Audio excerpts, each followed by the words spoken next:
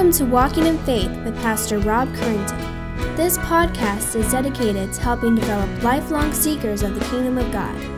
Each week, Pastor Rob helps bring God's message for living to those seeking a richer and more Christ-filled life. Now let's join Pastor Rob as he shares this week's message.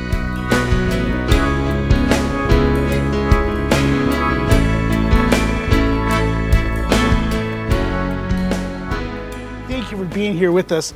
Take your Bibles and turn to 2 Peter chapter 2 as we enter a new phase in our study. Brace for impact. Brace for impact. Let me ask you, have you ever been taken in by a salesman who was so good and sold you more than you really could afford? You ever fallen for that trap? They're just so sly and slick, and before you know it, you bought something that you really didn't need. It wasn't what it was meant to, or what it was sold as, or you just bought more. Or maybe you've had someone who was proclaimed to be your friend wind up taking advantage of you.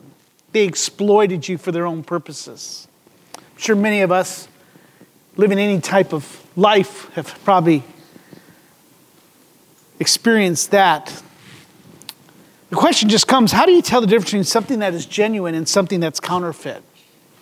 That's what Peter's talking about here as he's telling these exiles in Asia to brace for impact.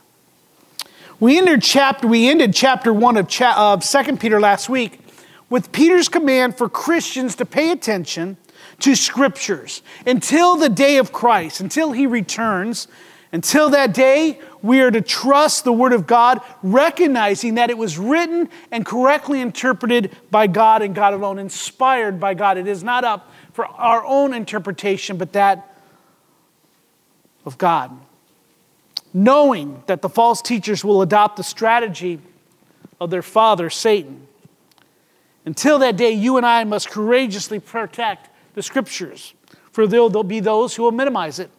We learn that we must vigorously submit to the Scriptures in our lives.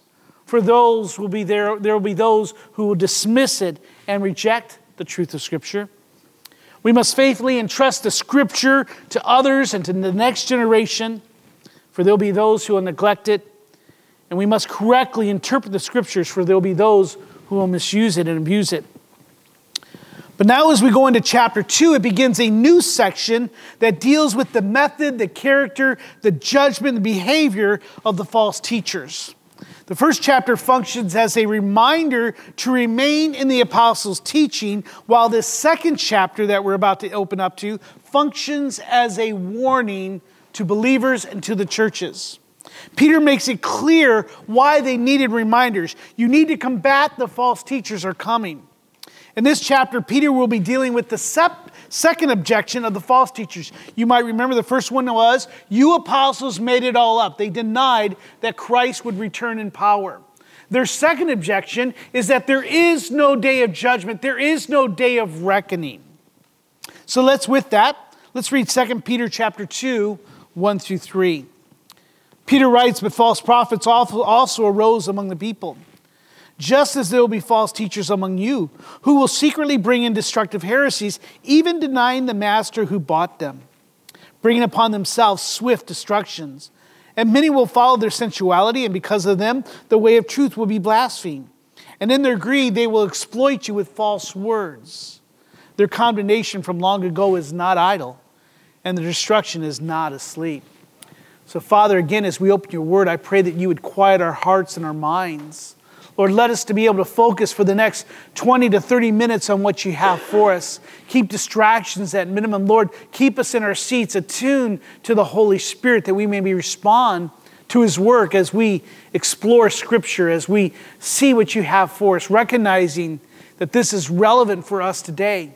This warning is for us as well as we sit here open to this book. Father, thank you for Peter. Thank you for his faithfulness. Thank you for the men and women who have faithfully transmitted this to us. And Lord, let us hold it dear in our hearts. We pray this in Christ's name. Amen. Peter starts this chapter, as I said before, with a warning about false teachers. He predicts the coming of the false teachers, which are already making their presence known in the churches. He warns them that they need to pay attention, to be alert, to be on the lookout. This echoes the Apostle Paul warning to the elders of Ephesians that's found here in Acts chapter 20, looking at your monitor. He says, pay careful attention to yourselves and to all the flock in which the Holy Spirit has made you overseers, to be care for the church of God, which he have attained with his own blood. Paul would tell these elders, these pastors, he says, I know that after my departure, fierce wolves will come in among you, not sparing the flock. And from among your own selves will arise men speaking twisted things to draw away the disciples after them. Therefore, be alert. Peter points out that the appearance of false teachers should come as no surprise. As he writes, false prophets also rose among the people, just as there will be false teachers among you. He points out that the prophets of the Old Testament had to deal with false teachers and false prophets who tried to subvert the word of God, misinterpreting the prophecies and reinterpreting the warnings of God to the kings, to the prophets, the priests, and the people of Israel. Peter gives us 4 simple facts that you and I must recognize about false teachers. First, you'll see this on the screen, is that there will always be false teachers who will abuse and misuse Scripture. So do not be surprised, but be on the alert. It also sees that they come from within, secretly hiding their real intentions. Their teachings will always deny the sovereignty of God, and they're rebellious against God. Will always bring judgment. And so what I want to talk with you this morning as we brace for impact, as we look at Peter's warning, what you and I need to recognize is that there's 3 impacts that the false teachers have. And we're going to look at those 3 impacts. The first one is very simple. The impact on believers who are persuaded by their teaching. The first thing that people that they impact is the believers and the churches.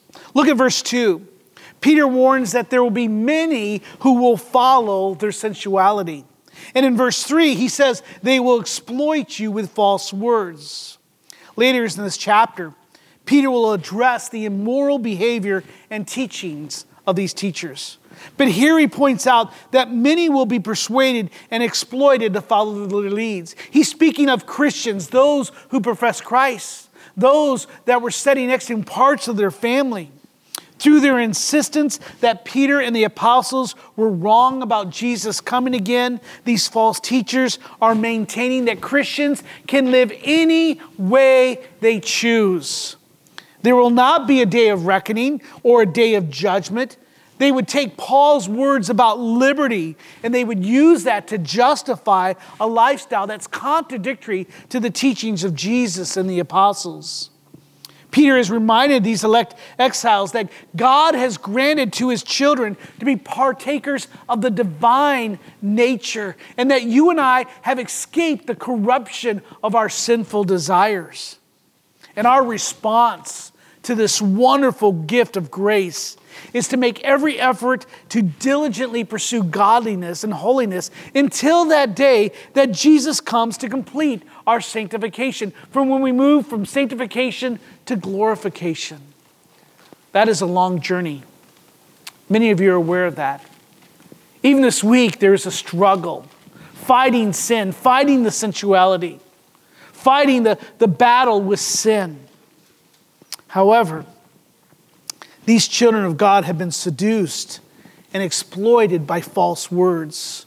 When Peter writes false words, he literally means fabricated words. That's what the phrase means there. It is the false teachers who are guilty of teaching myths, not the apostles that was charged against them in chapter 1.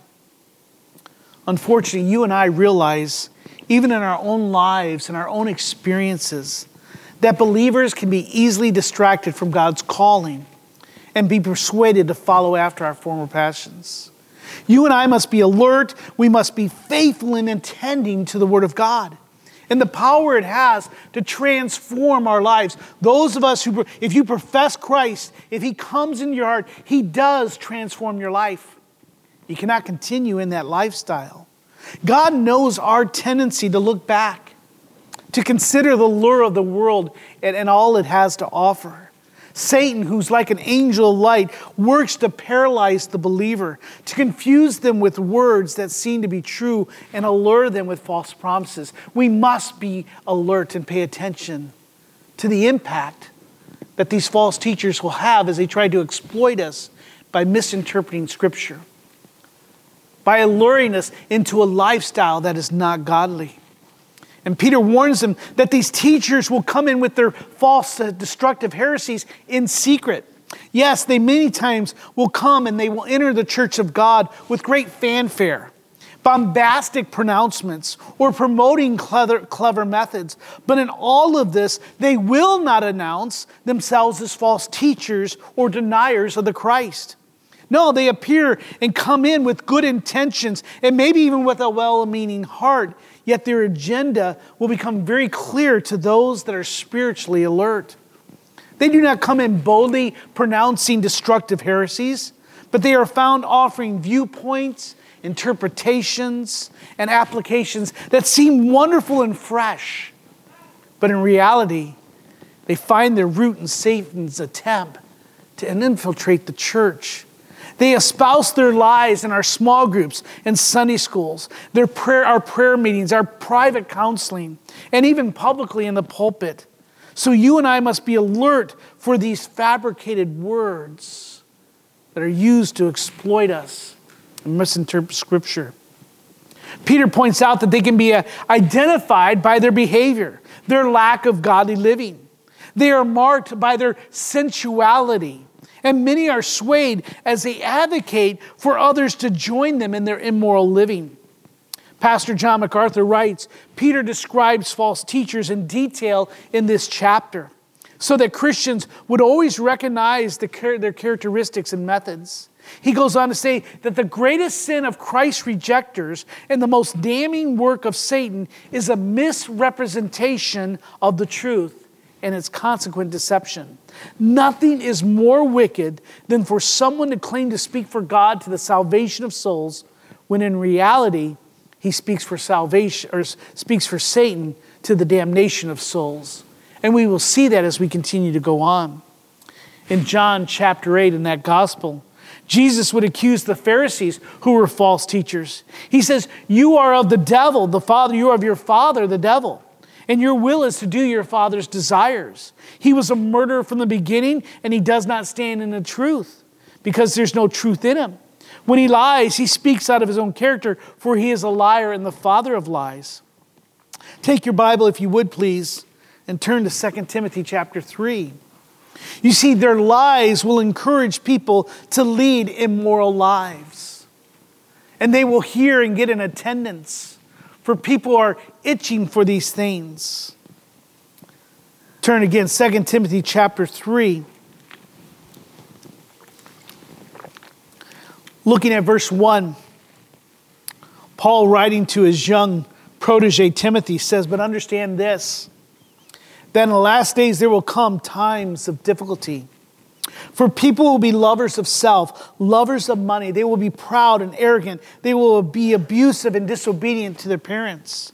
They will be ungrateful, unholy, heartless, unappeasable, slanderous. They will be without self-control, brutal, not loving good, and treacherous, reckless, swollen with conceit. Lovers of pleasure rather than lovers of God, having the appearance of godliness, but denying its power." And what does Paul say? Avoid these people. You and I need to be alerts. We need to brace for the impact that they have. For every church, I believe, will face these types of impacts, these types of craters as they come in, seeking to who they could exploit and use for their own agenda. We ourselves in our history, we know very well we have faced this ourselves. We must be alert to these false teachers who bring in false words and ungodly behavior that we may not be seduced or exploited to follow them in their sins. So the first impact is that on the believers and on the church. The second impact is on the gospel itself and the witness of the church and unbelievers. I want you to look back at the last part of verse 2. He says, "Because of them, the way of the truth would be blaspheme. So I've got two subpoints for those of you who might be taking notes. First is the impact on the gospel and the witness of the church. Underneath that is that the message, because of these false teachers, the message of the gospel is corrupted as people are swayed by destructive heresies. So the message of the gospel is corrupted as people are swayed by the destructive heresies. The early church movement was called the Way, as you look and read the book of Acts. And the gospel itself was known as the way to be saved, the way of the Lord, and the way of God. You may recall from our earlier message in our study through 1 Corinthians several years ago that Paul wrote in 1 Corinthians 15 that I delivered to you of first importance what I also received, that Christ died for our sins and in accordance with the scriptures, that he was buried, that he was raised on the third day in accordance with the scriptures. You see, this gospel, this good news that God was reconciling man to himself is predicated on the truth that Jesus was the Messiah who came to redeem man from the wrath of God and to redeem man from the curse of sin and the penalty of death, by fulfilling Scripture in his death, burial, and resurrection. But Paul would also go to state in 1 Corinthians 15 that if Christ has not been raised, then our preaching is in vain and your faith is in vain. But these false teachers are teaching that there's no reckoning, no day of judgment that brings punishment to the wicked and rewards to the faithful. For life goes on, birth, life, and death. So in reality, they're saying there is no life after for you and I. We just live, we're born, we live, and then we die. However, Paul warns that you and I are found to be misrepresenting God because we testified about God that he raised Christ, whom he did not raise, if it is true that the dead are raised. So Paul says, we would be the false teachers. If Christ died and rose again, then yes, we too will raise with him. The writer of Hebrews warns, there's appointed for man once to die, then after this, the judgment. You and I must recognize that there is a day of reckoning. And the gospel is the truth of what that is. You see, the gospel loses all power if death is not swallowed up in victory. Yet Scripture tells us that God gives the victory through our Lord Jesus Christ. So their destructive heresies of Christ not returning, of no judgment, of no reckoning, their destructive heresies of you do not have to pursue a life of godliness or holiness, that it doesn't matter, leads to the message of the gospel being corrupted. It ceases to be good news. For where's the redemption? If Christ is not raised, then we are not raised. But the opposite is true. If you and I are not raised, then Christ cannot be raised. You and I must understand that destructive heresies come in and they corrupt the message of God in so many different ways. But not only that, not only is the message of the gospel corrupted, but my second subpoint is that the testimony of the gospel is corrupted as people are swayed by sensuality.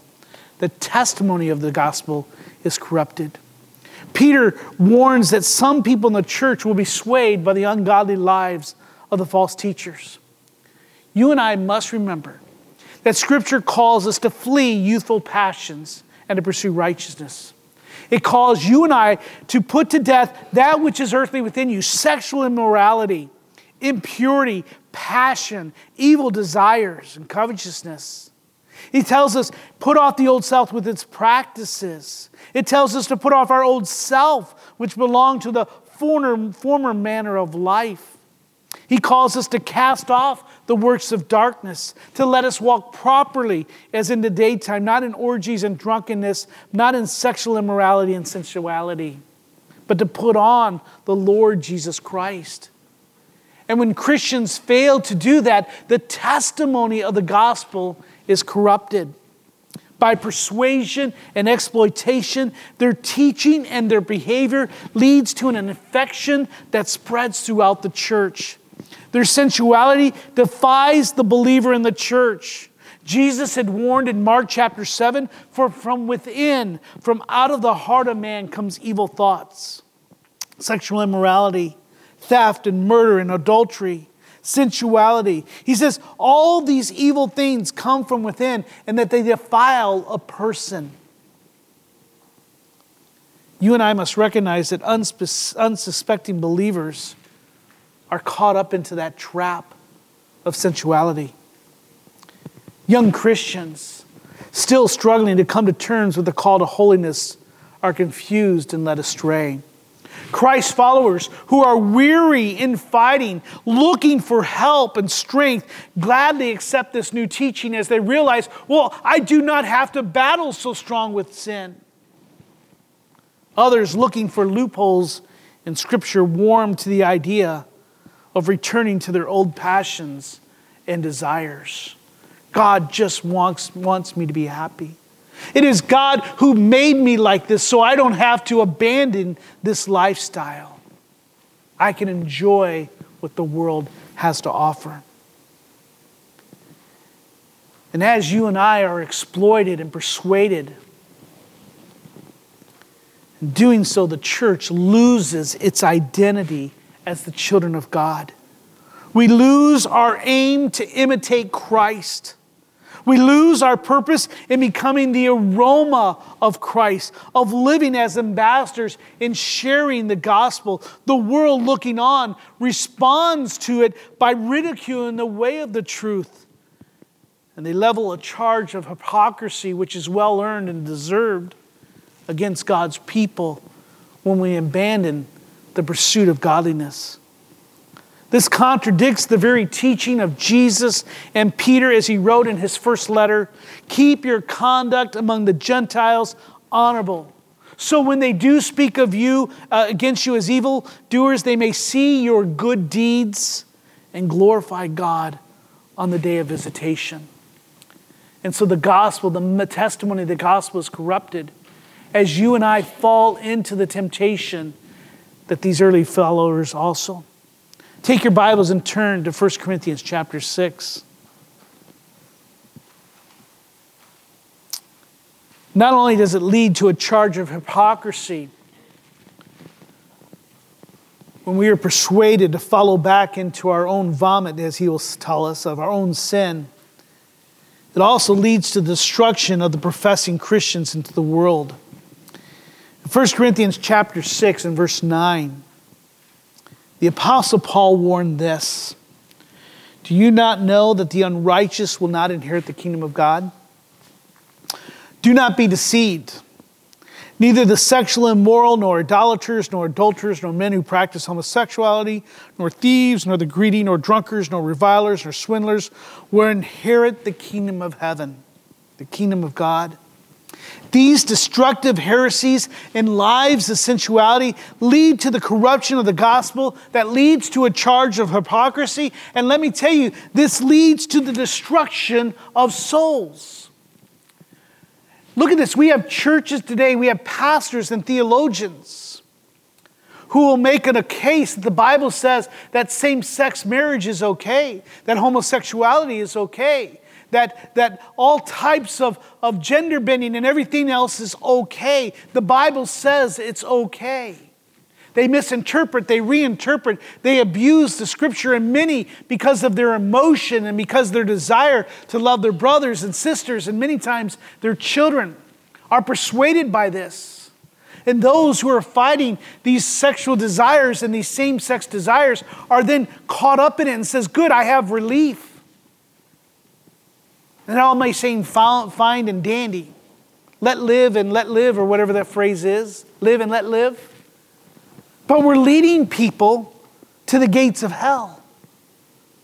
The gospel, the message, the testimony of the gospel is lost. We may say, well, that's their lifestyle. Let them make their mistake. But it cannot be so. So I share here at OVBC, we must be careful. And you say, but yet at OVBC we understand that. Why are we even talking about today? Well, because I know that I'm not the only voice you listen to. It's not just Dustin who teaches you. It's not just Randy and Landon. We all have podcasts and video that we watch from other pastors and other teachers. We're influenced by the opinion and by the Supreme Court and other things, the political culture that's going on. And we find churches after churches, people after people, falling to this lie. And the message and the testimony of the gospel is corrupted by the destructive heresies and this sense to sensuality. The impact on themselves is the third one. It's not only an impact on the believers in the church and on the testimony of the gospel and to the world, but also the impact on themselves as judgment leads to destruction. Peter writes that the false teachers are bringing upon themselves swift destructions in 1 through 3, and that their condemnation from long ago is not idle, and their destruction is not asleep.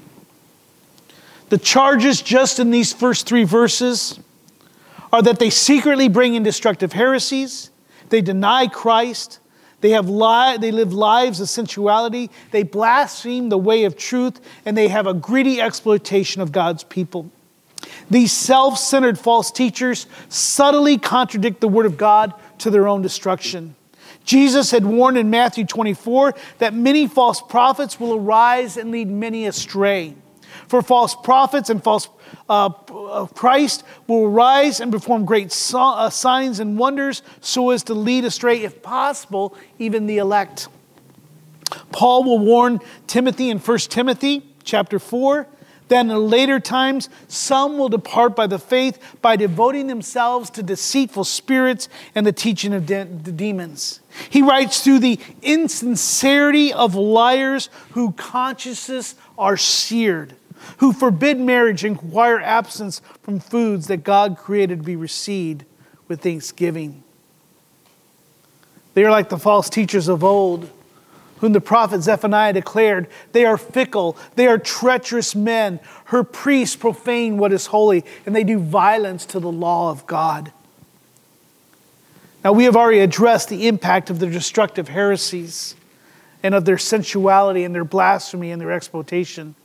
I want to just take a moment to look at the charge of denying the master who bought them. The word deny means to disclaim, to disown, to renounce, decline, refuse, and contradict. Pastor MacArthur writes that this phrase exposes the depth of the crime and guilt of these false teachers. This Greek word for master or Lord appears 10 times in the New Testament, he writes, and it means one who has supreme authority, whether it's human authority or divine. What Peter here is warning is that false prophets deny the sovereign lordship of Jesus Christ. He's not the boss of me. I do not have to submit to the teachings and the call of Christ. Oh, I'll take his salvation, but he's not the Lord of me. Though their heresies may include the denial of the virgin birth, Pastor MacArthur writes, the deity, the bodily resurrection, the second coming of Christ, and the false teacher's basic error is that they will not submit their lives to the rule of Christ. And I'm afraid to say that there may be some here today that are in the same way. You want the salvation of Christ, you want to go to heaven and you want to get out of hell, but you truly don't want to submit to Christ.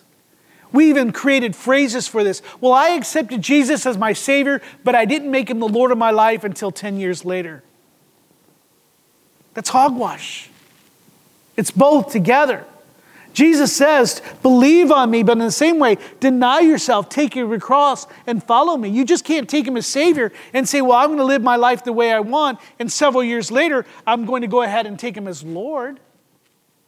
The Scripture knows no such fallacy. But yet we've created that. We've created the carnal Christian as if we're a fiction in John Bunyan's Pilgrim's Progress. There's no such thing. And you and I must understand that.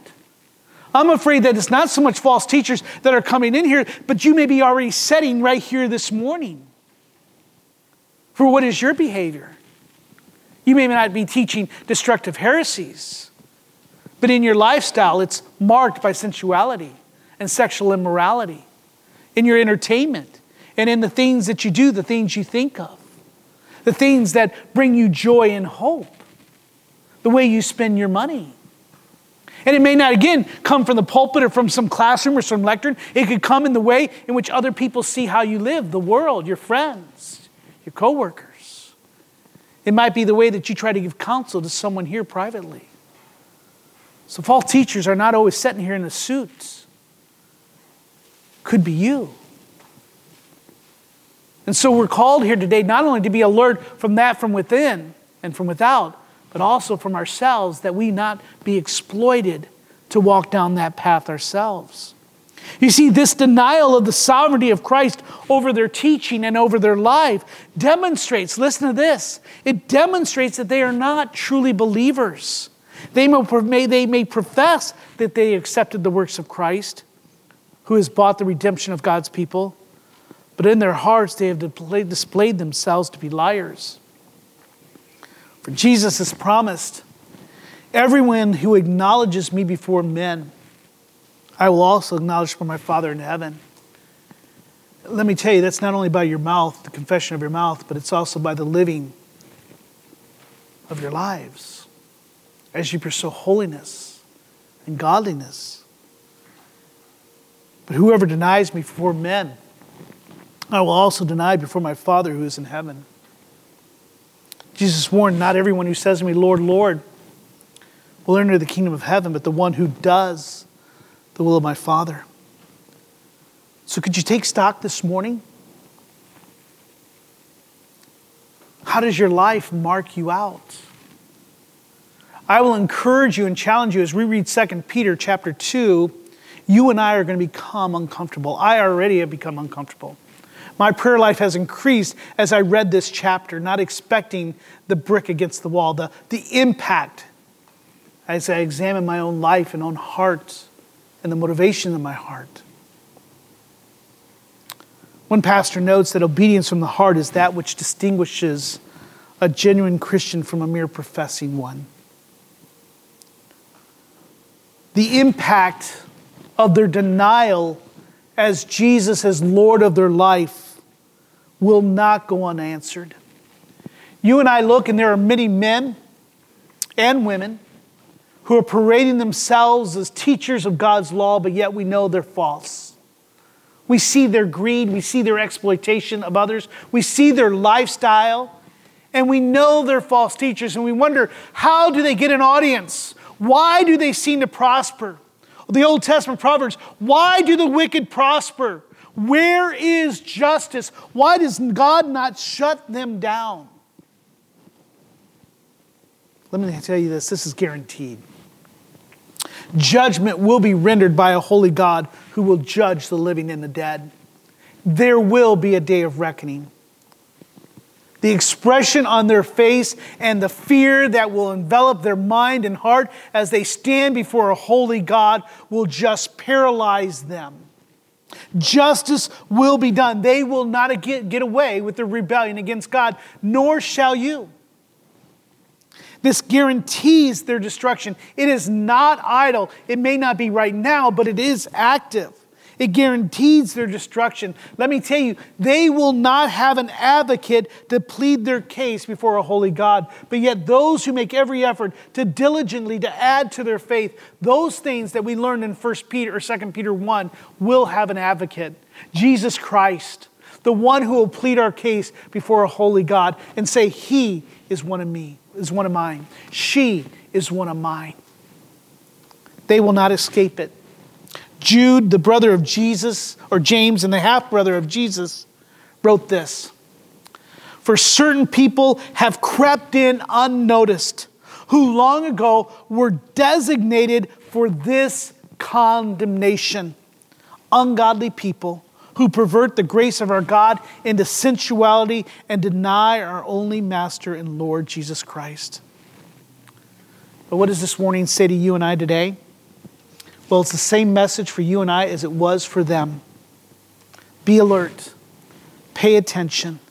Be aware of false teachers, for they silently creep in, distorting the word of God, exploiting the children of God for their own selfish, greedy purposes.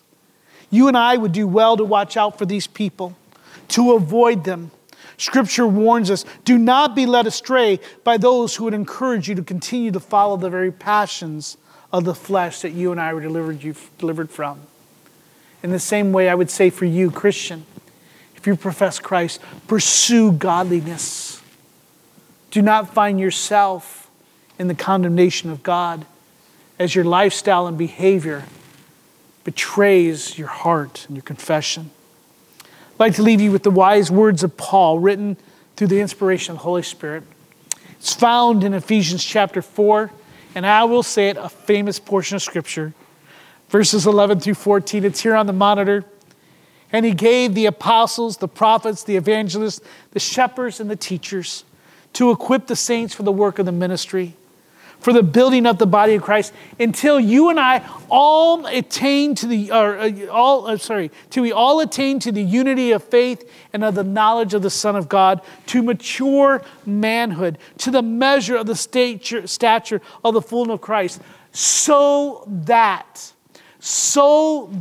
we may no longer be children tossed to and fro by the waves and carried about by every wind of doctrine, by human cunning, by craftiness and deceitful schemes.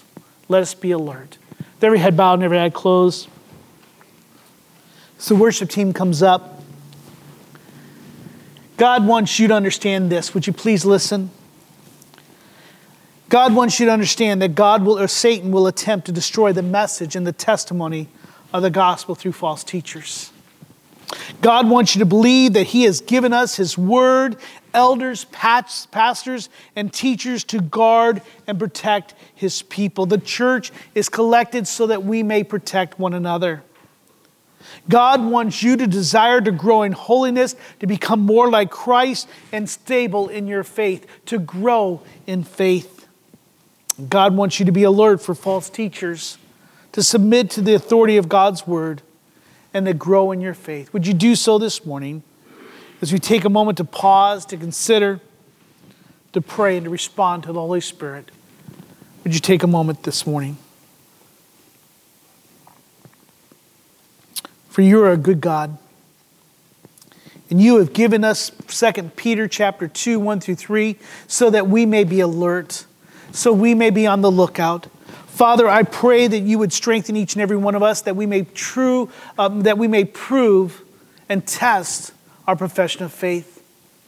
Let us not fall into the trap of following after the sensuality of this world. Father, that we would understand and know your word, that we may be able to identify the counterfeit. Father, let us be a church that challenges and encourages each other.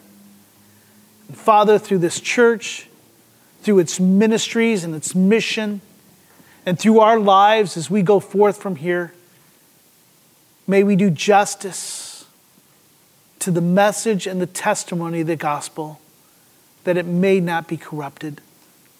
Let us hold on to it as of first importance. We praise in Christ's name. Amen. We hope you have enjoyed this week's Walking in Faith podcast. We encourage you to share this podcast with others in order to help spread God's message to all those in need. If you have any questions or comments, we would love to hear from you. Email us at walkinginfaith@orangevilla.org. You can help us spread this podcast by writing a review at iTunes. And don't forget to visit us online at orangevilla.org. There you will find more information about our ministry, as well as share your thoughts, submit prayer requests, and find out how you can help others to grow in God's love. Until next week, may God bless you in everything you do.